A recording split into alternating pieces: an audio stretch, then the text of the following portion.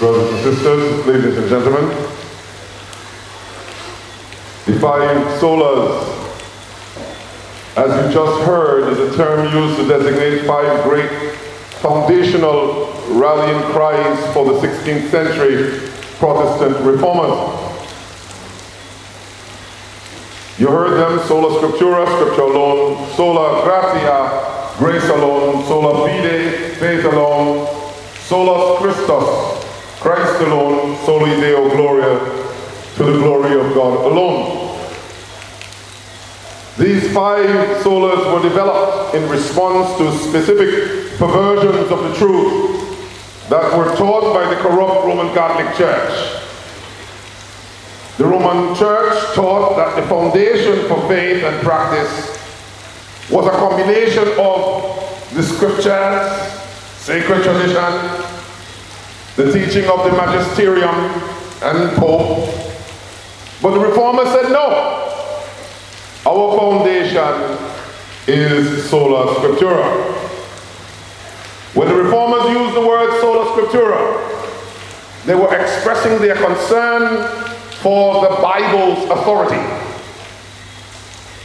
And what they meant is that the Bible alone is our ultimate authority, not the Pope, not the church, not the traditions of the church or church councils, still less personal intimations or subjective feelings, but scripture alone.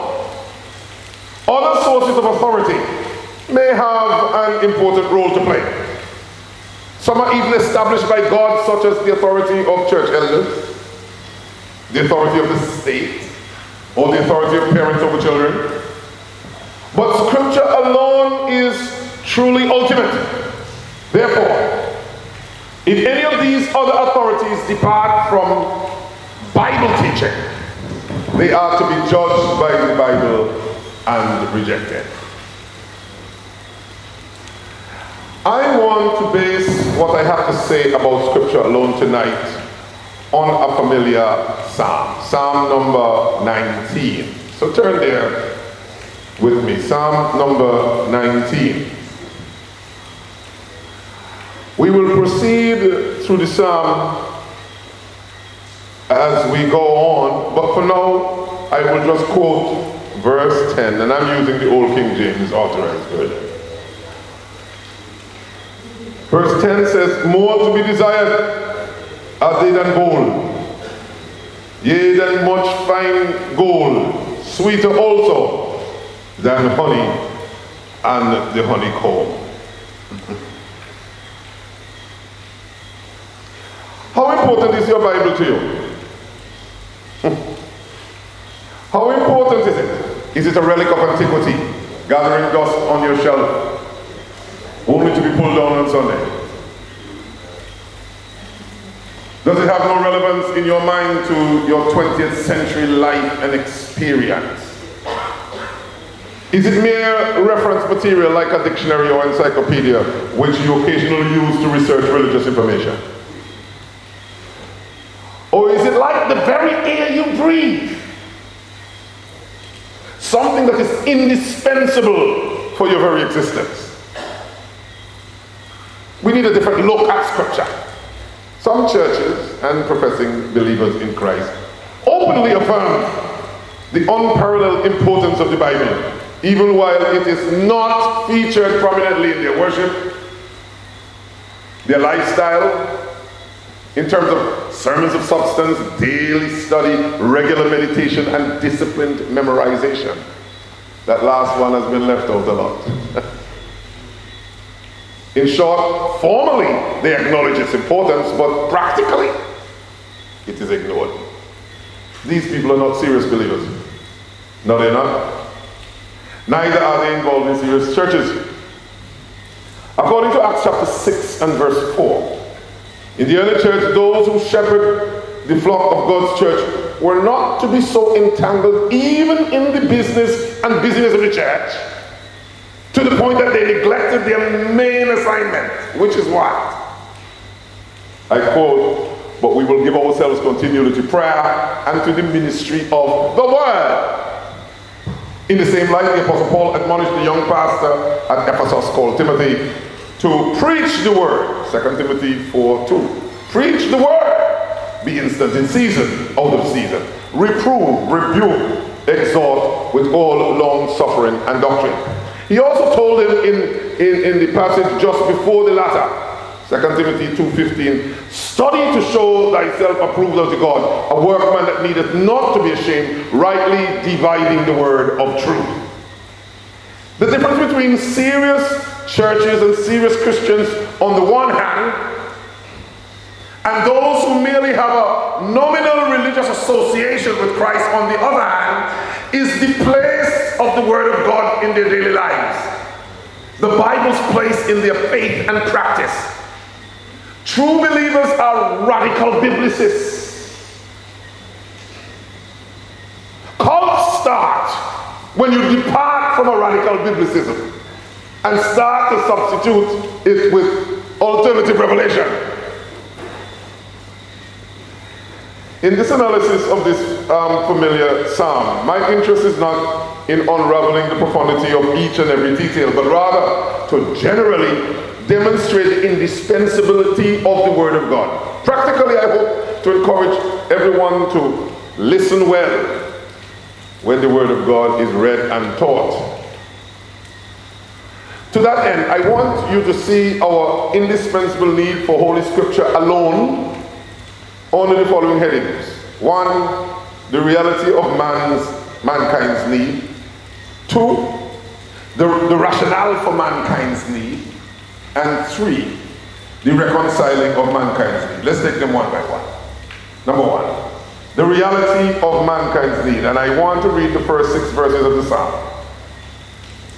The reality of mankind's need. This is a real need. A real need.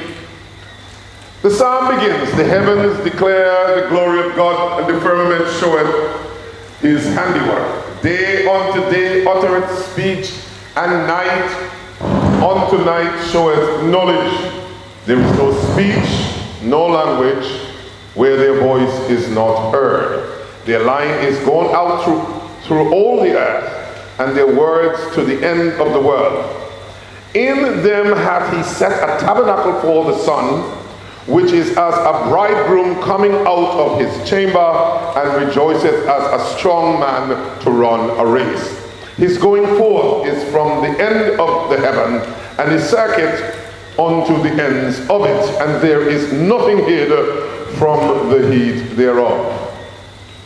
Brothers and sisters, if there ever was a time that we need a real word from the Lord, it's now in this generation.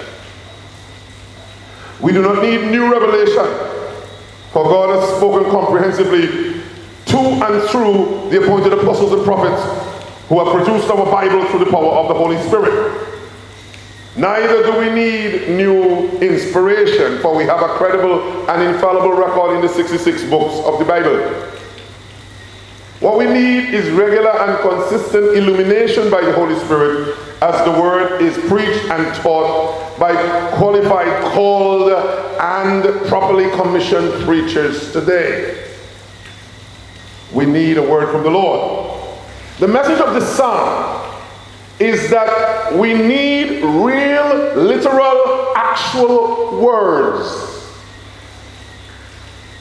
Real, literal, actual words. Like what we're reading in your Bible. The first 6 verses of this psalm records a very important message in the study of the Word of God called general revelation. Many of you would be familiar with this, as opposed to special revelation. General revelation. These verses tell us that the heavens, the stars, the sun, the moon, the natural order in general, the heavens declare or reveal the glory of God. These verses tell us, as it were, about God in nature. Every human being is getting information from the magnificence of the created order. I landed in Dominica before I came here. And I've been to Dominica on a number of occasions, and It was one of the most beautiful places on the planet. But when I came in, I mourned because the leaves were gone from the trees. Oh, and I just tried to remember the splendor of flying into Dominica and worshiping God. But I still had to worship. And I pray to God it will come back to even better than what it was before. You see, because nature speaks to us. The natural order speaks to us. In Romans 1:20 we read, "For the invisible things of him from the creation of the world are clearly seen, being understood by the things that are made, even his eternal power and Godhead, so that they are without excuse." The magnificence of nature gives us powerful hints that there is a designer and a creator behind all things, and that our minds and our hearts can appreciate this through simple, honest observation. However, the shocking point of this psalm in the first 6 verses is that it's not enough. It's not enough. It is very important to see here that though nature is going to tell you about God, it's not enough. With your unaided heart and mind and intuition and reason, looking at the world as it is, you can learn about God, but it's not enough. You need real, literal words. You need words. You need your Bible. You need the scripture. It has a role to play that nothing else can play. It alone is our standard for faith and practice. But why? Why is this the case? Look, for example, at verses 1 and 2 again. The heavens do what? Declare the glory of God. The firmament or the skies proclaim or show it what? His handiwork. Day after day they pour forth what? Speech. Night after night they display what? Knowledge. Then look at verse 3 now. They have no speech. They use no words. No sound is heard from them. Now, if you read the King James, right, there's the word where. You see that? But the other translations suggest that we don't need the word where. If you look at the NIV, you don't see the word where. Okay? All right?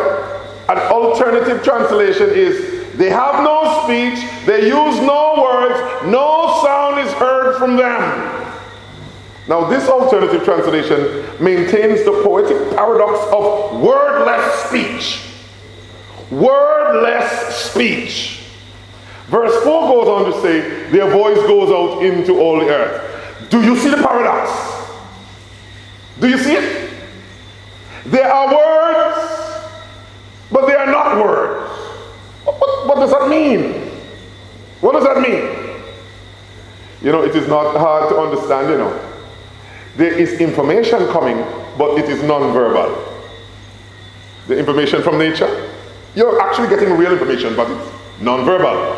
You can get information across without words, can we not? People can infer information without words. This is why it's not wise to counsel people over the telephone. Because they may be saying, yes, pastor, and they're rolling their eyes. I can't see the rolling of the eyes. Someone could be agreeing with you, but not really agreeing with you because you're not getting the speechless or the non-verbal communication. Nature gives us non-verbal communication. But the message is, it's not enough. We actually need some words. Nature is not giving you literal words. There are no literal words to hear about God. There are no literal words to read about God. Yet you're getting information from nature. The problem with that, And the limitation with that is that it is very mistakable. For example, if you're traveling, getting your directions from the stars, you're more likely to get lost, especially on a cloudy night. I'm sure then you would appreciate legible addresses and legible signs along the road, and better yet, GPS. Actual words, readable directions are more useful for giving directions than signs in nature, signs in the sky. Without scripture, you can know things about God and imagine things about God and get real ideas about God. However, the information from the natural world is very easily mistaken. Some people will look at the stars and see the handiwork of God. Others will look at the same stars and just see flaming balls of gas. That's all. Some people will put snowflakes under the microscope and see the amazing uniqueness of each flake, as well as the marvelous symmetry and intricate detail. Others will look at the same snowflake and just see a piece of ice from chance and coincidence. Some will worship, while others will murmur. That is just chance. The message of nature is not always abundantly clear to everyone. There are a lot of people who just don't get the message. Many of them will say, there is no message. Why? Of course, it is because there is no voice. There are no words. There is no real sound. The message of Psalm 19, 1 through 6, well, let's say Psalm 19 as a whole, is that as great as nature is, it cannot revive your soul. It cannot give you what your heart needs the most. It can indeed give you information about the glory of God, but it cannot satisfy the cry of your soul. You need more. You need a more sure word. You need a real Bible. Listen, we may learn from this psalm that the smallest verse in the scripture, the smallest statute or precept in the scripture is more valuable and soul transforming than all the gold in the world, all the mountains in the world. It is more nourishing and soul transforming than all the honey in the world, because we're hearing here that it's sweeter also than the honey. So as great as nature is, and for all it can tell about God, it cannot sustain you spiritually. You need a word, literal word, real word from God. So I joined the songwriter when he says, sing them over again to me, wonderful words of life. Let me more of their beauty see. Wonderful words of life and beauty. Teach me faith and duty. Beautiful words, wonderful words of life. Listen, I don't have to grope in darkness, for God's word is a lamp unto my feet and a light unto my path. I don't have to be an existentialist, foolishly inventing my own reality. For in the scriptures I have a more sure word of prophecy, whereunto you do well that you take heed, as unto a light that shineth in a dark place, until the day dawn and the day star arise in your hearts. I don't have to be shallow, perpetuating the ignorance of our talk show culture. For I have a word from the Lord that is quick and powerful and sharper than any two-edged sword, piercing even to the dividing asunder of the soul and spirit and of the joints and marrow, and is a discerner of the thoughts and intents of the heart. I don't have to be spiritually hungry, for like the patriarch Job, I have esteemed the words of God's mouth more than my necessary food. The reality of mankind's need the reality of mankind's need. But let's move to this second thing here, which is the rationale for mankind's need. The rationale for mankind's need. I'm looking at verses 7 through 11. Verse 7 through 11, the rationale. I'm going to read those verses. It says, the law of the Lord is what? Perfect, converting the soul. The testimony of the Lord is what? Sure, making wise the simple. The statutes of the Lord are right, rejoicing the heart. The commandment of the Lord is what? Pure, enlightening the eyes. The fear of the Lord is what? Clean, enduring forever. The judgments of the Lord are what? True and righteous altogether.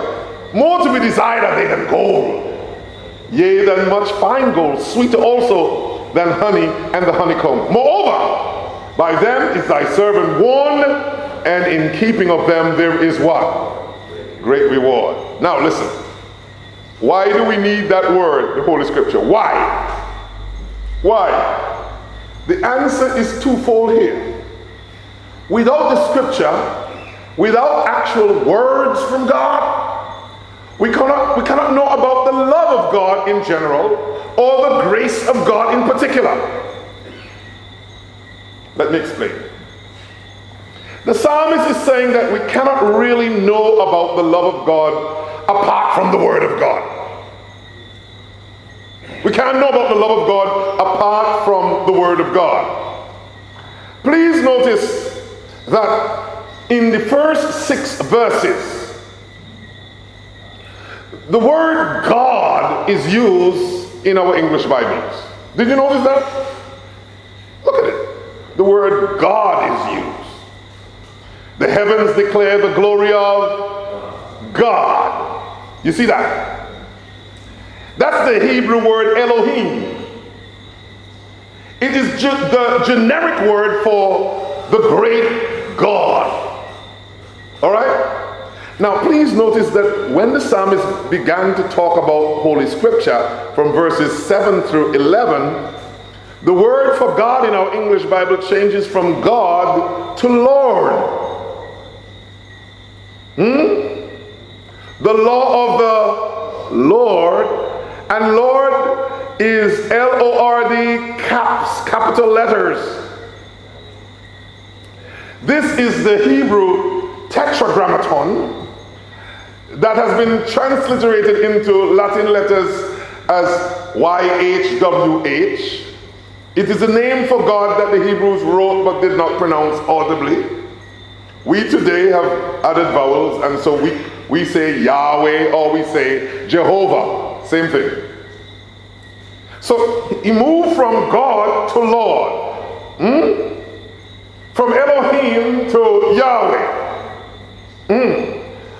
What is important here is that this is the personal name of God.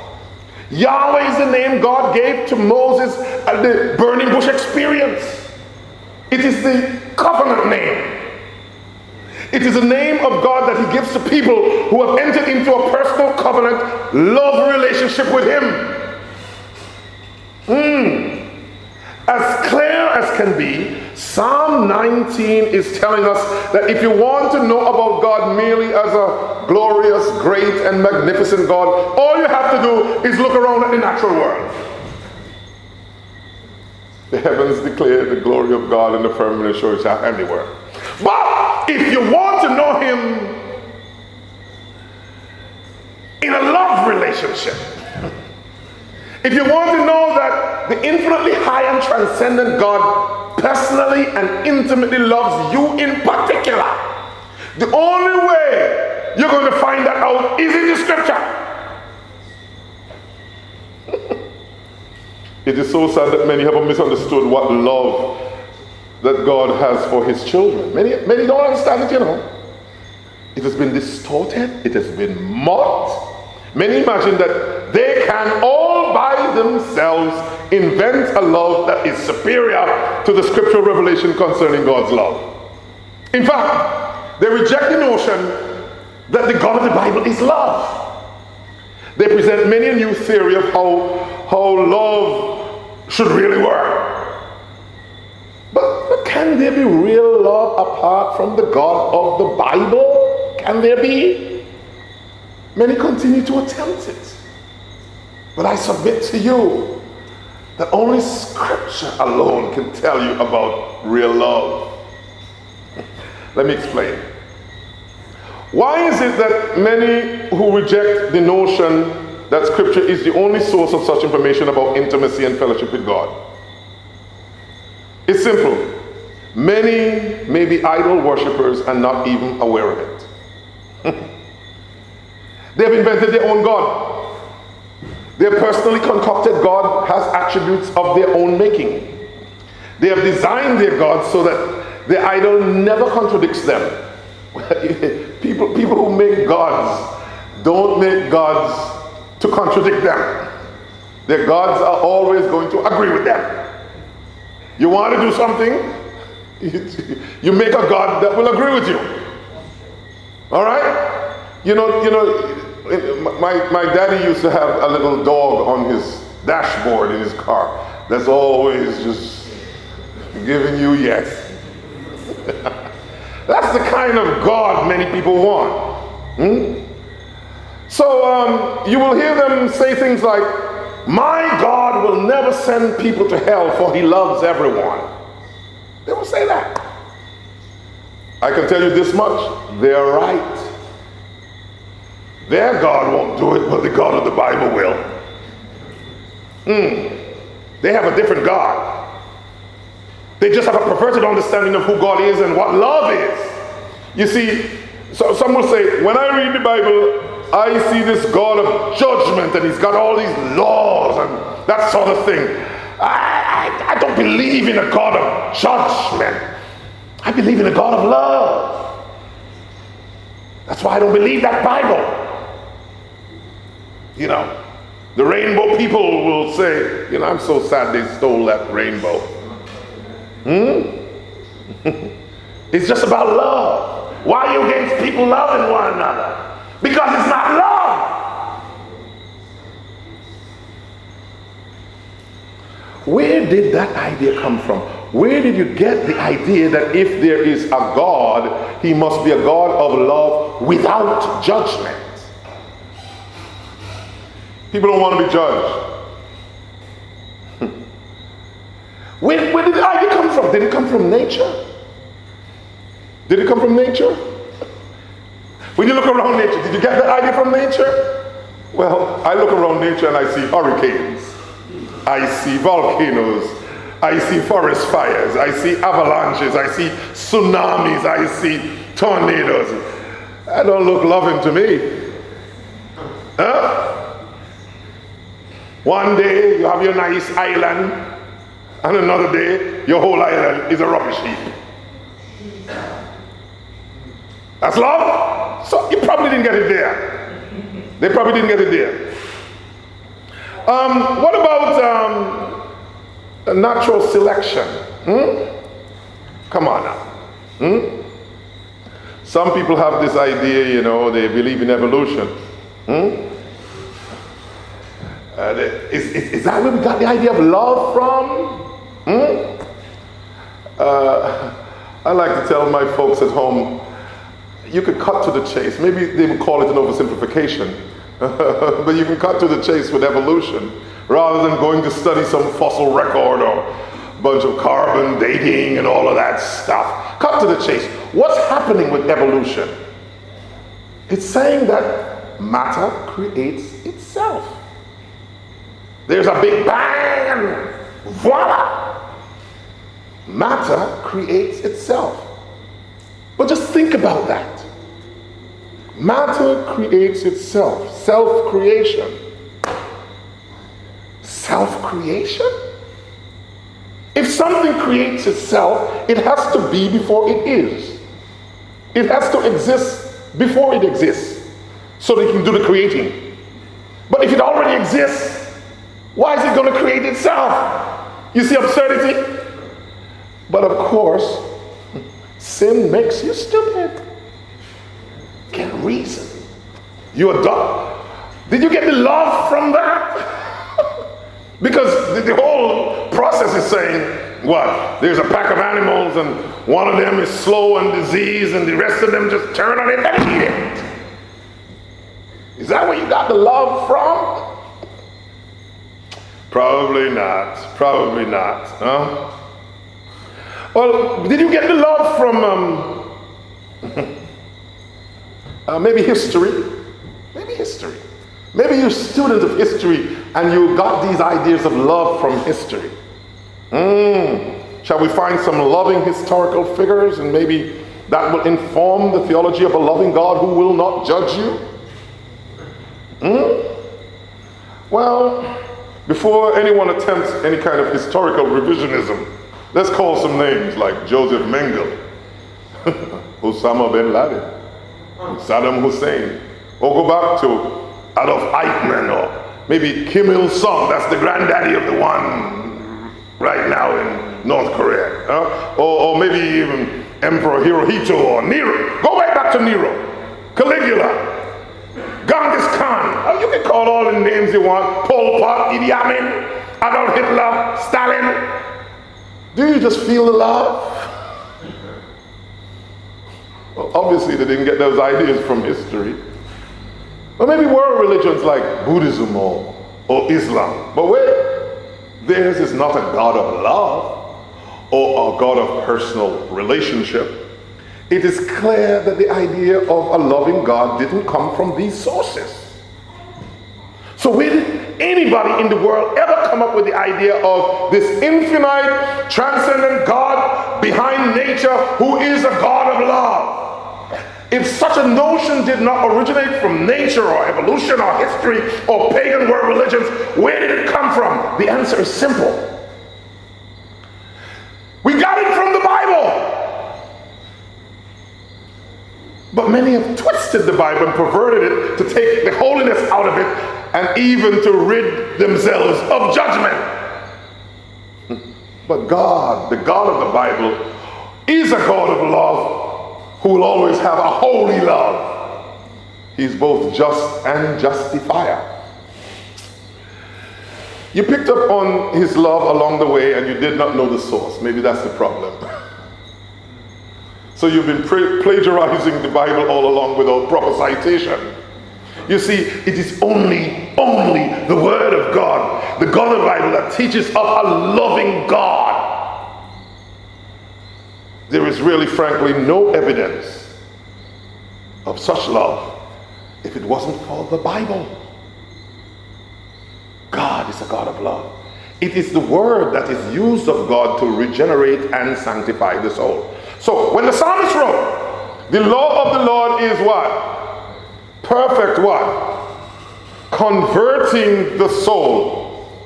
Reviving the soul. That word reviving or converting is from the same Hebrew word that is translated in Psalm 23 verse 3 as restoring.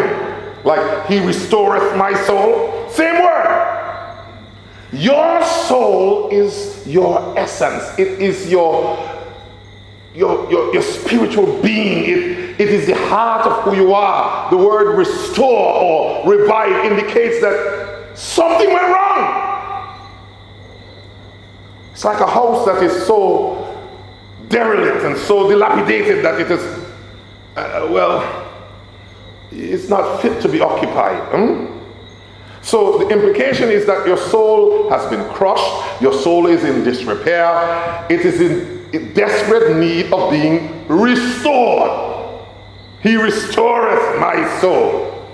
The law of the Lord is perfect, converting or reviving or restoring the soul. Our souls are crushed and in dereliction, partly because we are crushed by the troubles outside of us, the troubles of just living in this world, and partly by the troubles that are within us, our own sins and our own flaws. We desperately need to have our souls restored, reinvigorated, refreshed, revived. Looking at nature and seeing that there is a glorious God out there will not restore your soul. That might just make you feel smaller. The only thing that will restore your soul is the idea that this infinite, transcendent God loves you. And you can enter into a personal relationship with him. That revives the soul. That restores the soul. And the only place you're going to find that out is where? Scripture. The scripture. It is surprisingly a new Orthodox theologian, Karl Barth, who gave a most profound answer to one of his theological students who asked in class, "Professor, what is the greatest concept that you have ever learned?" The professor slowly answered, "Jesus loves me, this I know, for the Bible tells me so." Beloved, even after we have journeyed down the halls of academia, or seen the wonders of the world, or witnessed the hand of genius, or read the most prolific of authors, the essence of truth takes us right back to preschoolers in Sunday school. Jesus loves me, this I know, for the Bible tells me so. It was his word that challenged the nonsense of our pretentious lives. It was his word that adjusted our noses to smell the stench of iniquity around us. It was his word that forced us to face the corruption of our souls. It was his word that emptied us of our pride and arrogance to bow to the foot of the cross. It was his word that pointed us to the rock of our salvation. It was his word that made us willing in the day of his power. It was his word that radically arrested us from the shackles of the enemy of our soul. It was his word that released us to a new freedom in holiness. Jesus loves me, this I know, for the Bible tells me so. Scripture alone will bring you to God. Okay, I have one more thing to say before I sit down, right? Okay, you heard what? The reality of man's need. Then we look at the rationale for man's need. Thirdly now, the reconciling of man's need. And I'm looking at verses 12 through 14. You ready? Look at it. Who can understand his errors? Cleanse thou me from secret faults. Keep back thy servant also from presumptuous sins. Let them not have dominion over me. Then shall I be upright, and I shall be innocent from the great transgression. Let the words of my mouth and the meditation of my heart be acceptable in thy sight, O Lord, my strength and my redeemer. Beloved, reconciling the demands of God's law with the call to delight in the same is truly an enigma. That is puzzling. The call to obedience is tough enough, but to delight in the law of God is quite another matter. I don't know if you're understanding what I'm saying. How many of you will acknowledge that the call to obey God's law is a tough call? You'll agree with that, right? But you're not just being called to obey, you know. You're called to delight in it. So when you hear, thou shalt not covet, you say, yes, love it. Thou shalt not lie, that's it. Great. You're supposed to love this. Not just obey, you are to delight in it. Wow. What David is actually talking about is God's law, his commands, his ordinances, which is a reference to his rulings about conduct. This is very interesting, you know. Consider the commandments. Thou shalt not steal. Thou shalt not commit adultery. You could go through all of them. It is very easy for us to understand that we can and must respect these statutes and try to obey them and assent to them in our hearts. But it is very hard to find how they could be to anyone literally delicious and exhilarating. Almost like finger licking good. They are to be delicious. I chose that word. They are to be exhilarating. His law is supposed to be like that. Not just to be obeyed, to be loved, to be delighted in. Now, this response is not just expected in Psalm 19. Psalm 1, for instance, verse 2, says that the mark of a godly man or woman is that they delight in the law of the Lord, and in this law meditate what? Day and night. Come on. You can quote it. Blessed is the man that walketh not in the counsel of the ungodly, nor what? Standeth in the way of sinners, nor what? Sitteth in the seat of the scornful. But his delight is in what? The law of the Lord, and in this law doth he meditate day and night. He loved this so much, it just all day long, all night long. He's thinking about this. You know, that's what we do with what we love. If you love somebody, you're thinking about them all the time. Huh? He's saying this is what the law of the Lord should be like for you.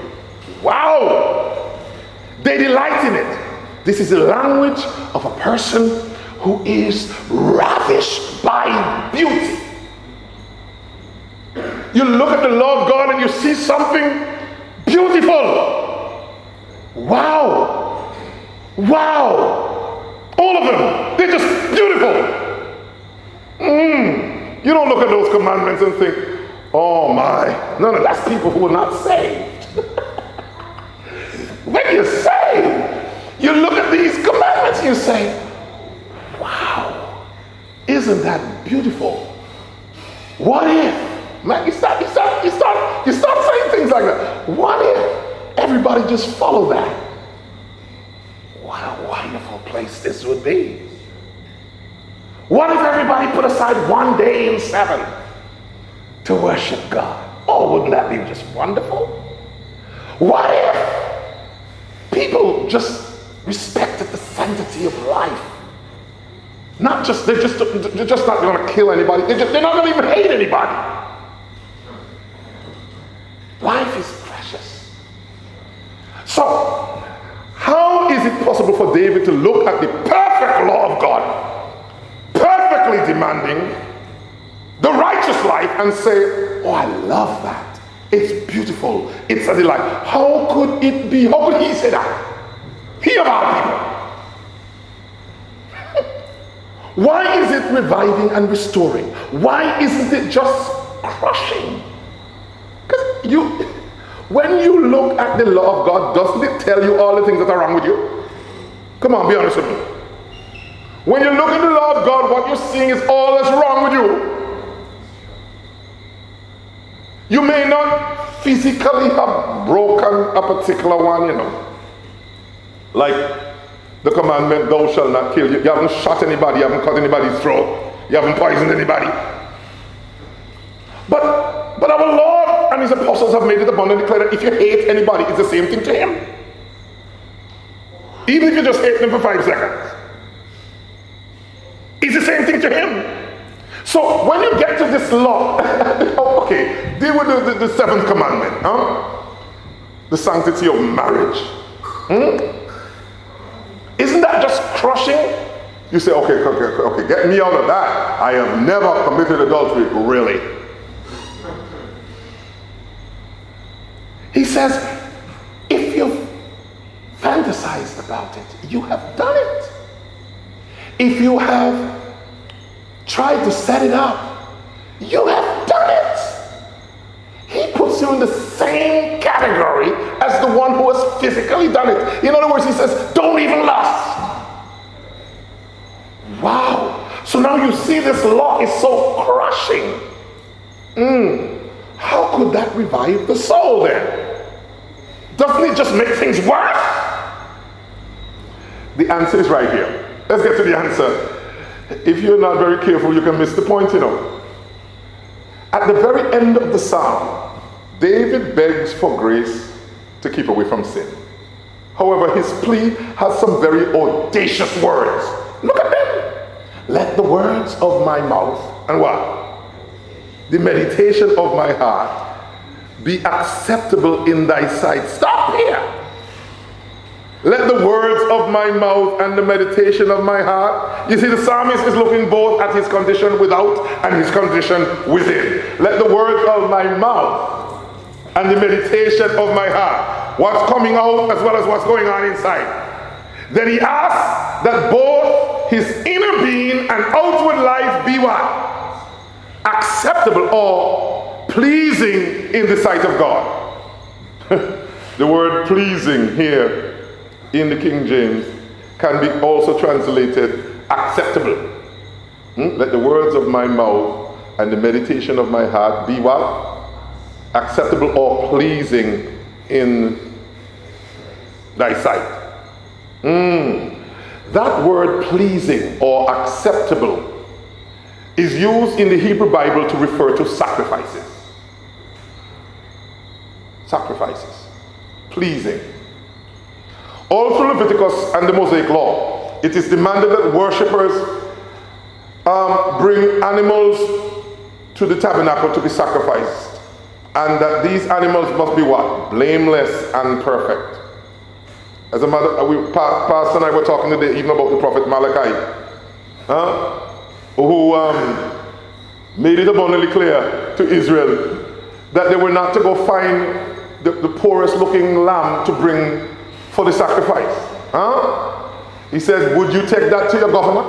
If your governor needed some lamb chops, that's what you're going to carry to him? So you wouldn't take it to your governor, but you're bringing it to the Lord. You need to bring something that is acceptable and pleasing. Something without flaws, something without blemish. They were to give their best. Not something out of the herd that they would throw away or would cost them nothing. The Lord would only receive a perfect, acceptable, pleasing sacrifice. Now David seems to be asking for something very unrealistic at the end of the psalm. He is referring to himself and asking that his inner man and outward life be what? Acceptable or pleasing to a holy God. An infinitely holy God. He's saying, let the words of my mouth and the meditation of my heart come up to a holy God as an acceptable sacrifice. Now, if you know David, you know anything about him, his life was anything but pleasing. He was a notorious murderer and adulterer. How could he ask such a thing? Isn't that audacious? How could he ask such a thing? Is he naive? Well, we all know about Psalm 51, right? That was his prayer of repentance. And that's evidence that he was not naive. He understood the depths of his egregious sin. How then could he ask for such a thing? The answer is by the Holy Spirit. You see, David clearly was anticipating the work of the son of David, one of his descendants. So you have to pay attention. In Hebrews chapter 10, verses 5 through 7, the son of David, Jesus Christ our Lord, actually quotes David's words in Psalm 40, verses 6 through 8, and applies those words to himself. Interesting. Jesus, the son of David, applies David's words to himself. It was Christ who enabled David to pray this prayer. I delight to do your will, O my God. Your law is within my heart. Christ is the man who did not absolutely... listen. Christ was the man who not only absolutely delighted in the law, but meditated on it day and night. He obeyed it fully. Christ, in his active obedience, obeyed the law perfectly. The Lord Jesus Christ did it absolutely perfectly. As a result, Christ deserved at the end of his life to be embraced by God the Father. He deserved the blessing and the embrace of the Father as one who had completed all the requirements of the law. that's not what happened. He was despised and rejected, wasn't he? At the end of his life, our Lord was not embraced. He was forsaken on a cross. He was tortured. He was abandoned by everybody, including the Father. He was treated as if he had not obeyed perfectly. Why? Why was he treated that way? I quote to you 2 Corinthians 5:21. For he, that's God the Father, for he hath made him, that's Christ, to be sin for us, who knew no sin, that we might be made what? The righteousness of God in him. I'm going to go over that. 2 Corinthians 5:21. For he, that's a reference to God, he hath made him, that's a reference to Christ, to be sin for us. He hath made him to be sin for us. Who knew no sin? Christ knew no sin. Why? That we might be made the righteousness of God in him. The Lord Jesus took the curse of disobedience to the law so that we could receive his blessing of his perfect obedience to the law. We were trading places. Hallelujah. In theology, we like to say imputation, but what's happening here is he took all of our mess and gave us all of his merits. Hallelujah. He took it all. What does that mean? David by himself could not give God the Father a perfect sacrifice. But David's greater son, the Son of David, Jesus Christ our Lord, who delighted in the law of God with his whole heart, who is the spotless Lamb of God, offered up a perfect sacrifice in David's place, as well as in our place, those of us who believe. Jesus did it.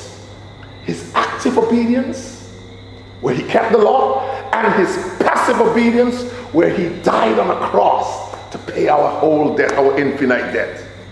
He was the Son of David, Jesus Christ our Lord, who offered up a perfect sacrifice, paying for our sin, living the life for us that we should have lived, and then dying the death for us that we should have died.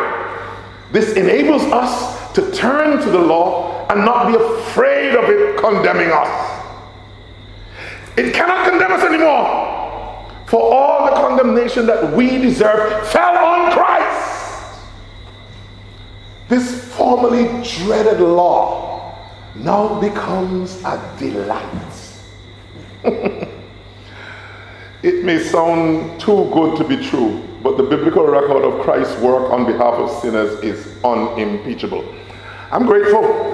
I don't know about you, but I'm grateful for the scriptural record of this glorious reconciling plan for the redemption of sinners. It was and it is efficacious. It really works. It really works. I'm a witness that it works. It works to make the love of God and the justice of God come together for his glory and for our good. It works to bring a song of hope to hearts that have been given to hopelessness and despair. It works to challenge the notion that sinful addictions and habits are yokes of bondage that cannot be broken. It works to confront the rapid legitimization of perversion in the culture. It works to end the domination of arrogance and greed as the paradigm for success in our times. It works. It works. It really works. Brothers and sisters, because of who the Lord God is, and because of what he has done through the centuries to preserve the text of the Holy Scripture, we can have confidence that the events described in Scripture are accurate and historical. This is important for one crucial reason. We cannot get away from the fact that Christianity, biblical Christianity, unique among world religions, is not primarily founded on mere principles. Essentially, Christianity is founded on historical events in the life of our Lord Jesus, in his death, in his resurrection. Scripture reveals the central climax of history God's gracious act of bringing salvation through Jesus Christ. The integrity and credibility of the Word of God is not a small matter. Christianity is disproved if it is not historical. Other religions talk about mere visions here and there, but they don't have to get into history. They just get into mystery. We have to get into history. Our God has not disappointed us. Despite the distortions and the confusion that the enemy of our soul concocts to undermine the credibility of the Word of God, His truth keeps marching on. Our God has responded to our deepest need with His indispensable Word, Sola Scriptura. The reality is that we need a clear and definitive Word. The rationale was to establish the unique and incomparable love and grace of God in the Bible. And the ultimate goal of God's redemptive narrative was the reconciling of our need in the person and work of Christ on the cross of Calvary. God's provision has been and continues to be as a special spiritual cuisine for the elect of God. You heard right? Cuisine. As their necessary food, the Word of God is not only nutritious, giving our souls all that it needs for life and godliness, but it is also highly acclaimed and delightful to our taste. Isn't it good when the food is not just nutritious, but it tastes good? The psalmist says, more to be desired are they than gold, yea, than much fine gold, sweeter also than the honey and the honeycomb. I know that it's sweet indeed, but I'm sure that there's another witness here. Wouldn't you say the Word of God is sweet indeed? Yes, it is sweet. Sweet to the weary soul who has finally found rest. It's sweet to the hurting soul who has finally found the balm in Gilead. It's sweet to the troubled soul who has finally found peace. It's sweet to the confused soul who has finally found the answer. It's sweet to the lost soul who has finally found his way home. It's sweet to the triumphant soul who has finally found the doxology. But as sweet as it is, we need to affirm what's sweetest about the Word of God. You see, Jesus is still the sweetest name I know. You know the old song? And He's just the same as His lovely name. His sweetness is all over the Word of God, all over the Word of God. In Genesis, He is the seed of the woman. In Exodus, He's the Passover lamb. In Leviticus, He's the atoning sacrifice. In Numbers, He's the bronze serpent. In Deuteronomy, He's the promised prophet. In Joshua, He's the unseen captain. In Judges, He's my deliverer. In Ruth, He's my kinsman redeemer. In 1st and 2nd Samuel, 1st and 2nd Kings, 1st and 2nd Chronicles, He's the promised king. In Ezra and Nehemiah, He's the restorer of the nation. In Esther, He is my advocate. In Job, He's my redeemer. In the Psalms, He's my all in all. In the prophets, in the Proverbs, He's my pattern. In Ecclesiastes, He's my goal. And in Songs of Solomon, He is my beloved. In all the prophets, He is the coming Prince of Peace. In Matthew, He is Jesus, King of Kings. In Mark, He's Jesus, servant of man. In Luke, He's Jesus, Son of man. In John, He's Jesus, Son of God. In Acts, He's ascended and sending. In the epistles, He's indwelling and filling. In Revelation, He is returning and reigning. Hallelujah. Jesus is sweet indeed. Thank God for His word. Amen.